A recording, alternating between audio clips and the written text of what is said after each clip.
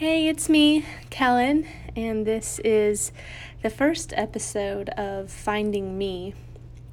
Today I want to talk about the monsters under our beds.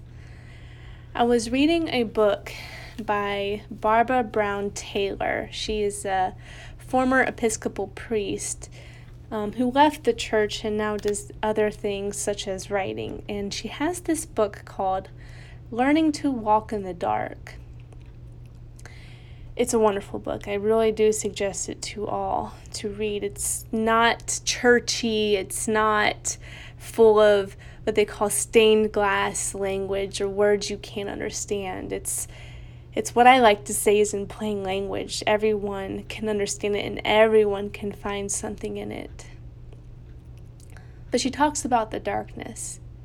And she talks about being a child and being afraid of the monsters under her bed, and how she would call her parents in screaming or crying about the monsters, and they would just come in and they would just check under the bed or check in the closet and confirm that there were no boogie monsters or witches or ghosts or anything like that, and tuck her back in and go back to their room or doing whatever they were doing.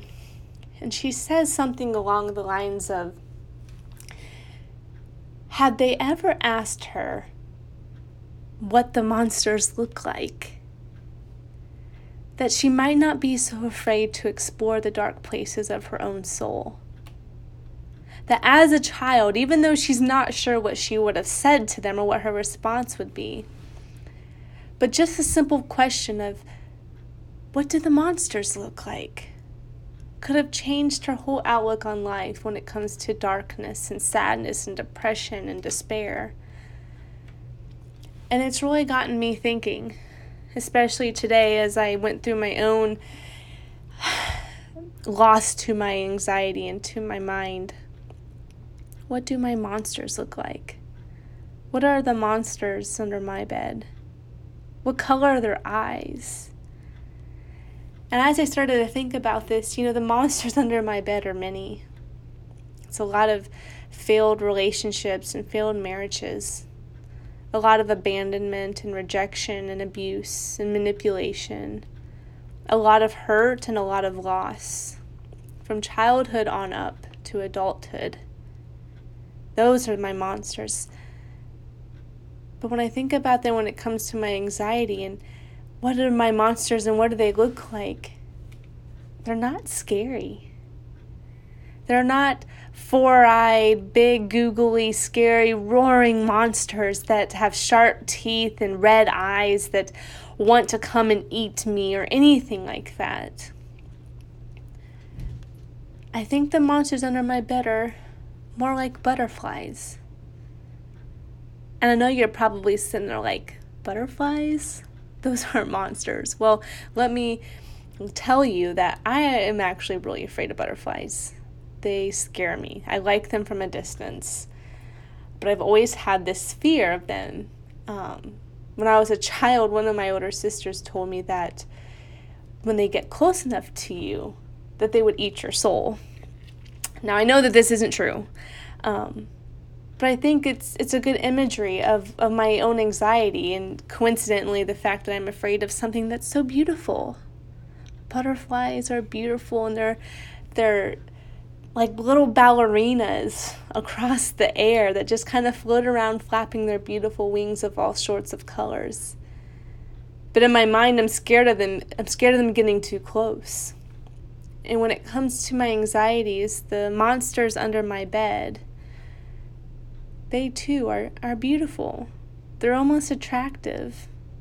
They're inviting even.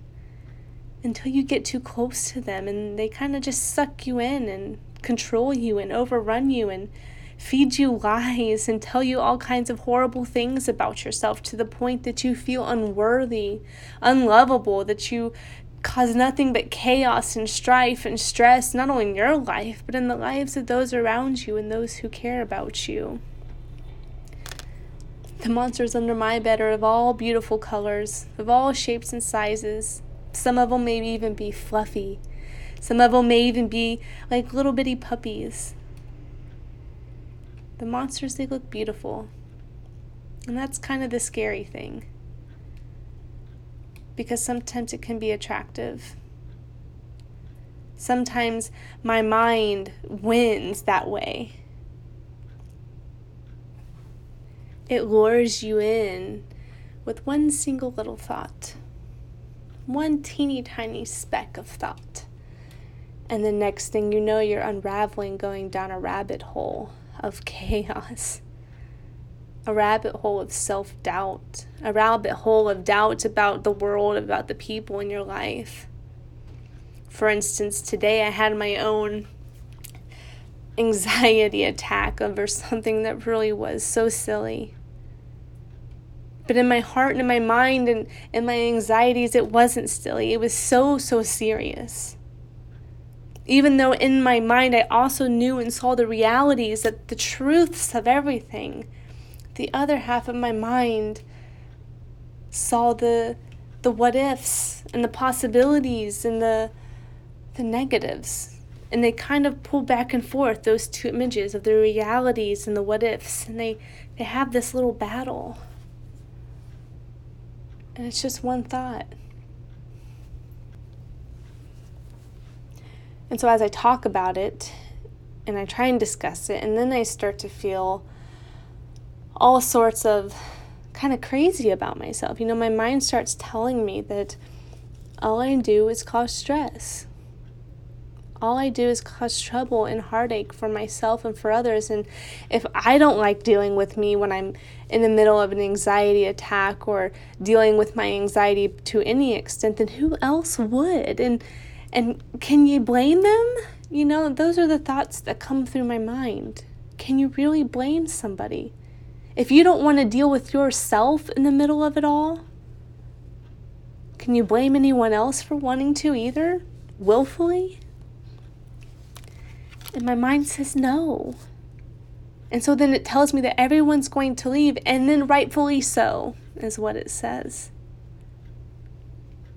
But then I come out on the other side, sometimes a day, sometimes 2 days, sometimes a couple hours.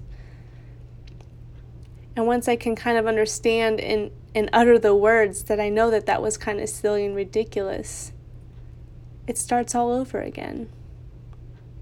That was ridiculous, my mind whispers. That was so silly, it says. All you do is stress people out, it tells me, over nonsense. And it spirals down again. And so it's kind of a constant battle. It's a vicious cycle, anxiety is, when it gets you. So on this quest of learning to walk in the dark, learning to walk in my own darkness, and explore what's under my own metaphorical bed, and to see and describe my own monsters, the monsters that live under it, and even the ones that live in the closet and sneak out from time to time, or even just the ones that show their eyes, the eyes that glow in the darkness, and just to let me know that they're still there, taunting me, letting me know that they haven't let go yet, that they haven't gone away yet, that I haven't healed or overcome them yet. Almost as if to say, I'm still in control, in a greedy little laugh type of way. But as I describe them, as I get to know them, as I stop being so afraid of them, as I stop being so afraid of what they are and who they are and what they look like and where they come from even,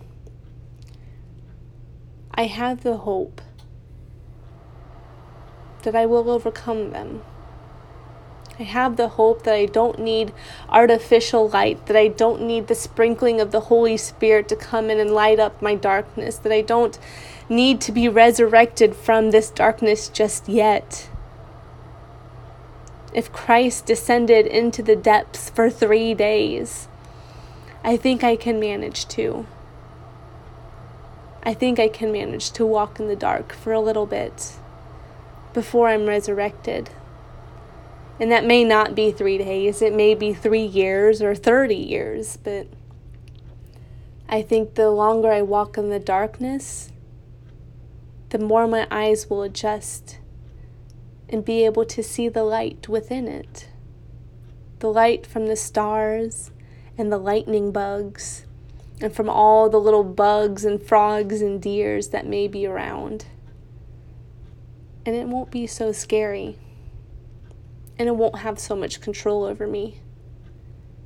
Maybe when I get to that place of comfortability of walking in the darkness, I might just be able to enjoy the light that much more. Because I won't be afraid of when the sun goes down and the lights get turned off and all the creatures and monsters come out. It won't be so scary anymore. Part of me feels like at that point, I will be winning over my anxiety. You see, I don't think the darkness ever goes away. I don't think it ever fully leaves us. It's part of us, kind of like yin and yang. But if God created light and dark, then wouldn't we have both within us too? I think we do, and I think the more we embrace the both sides of us, the more welcoming we are to our darkness, the more we can overcome it, the more we can be okay with it. And I think it's at okay, and I don't even think, I know it's when we are okay with it that healing takes place. So as I go to bed tonight, I will say hello to my monsters. I will say hello to my fear of rejection. I'll say hello to the monster of abandonment. I will say hello to the creature of self-doubt, to the spider of worthlessness, to the witch of being unlovable. I will say hello to them and greet them and take my first step into the darkness, and we'll see where it goes from there. Until next time.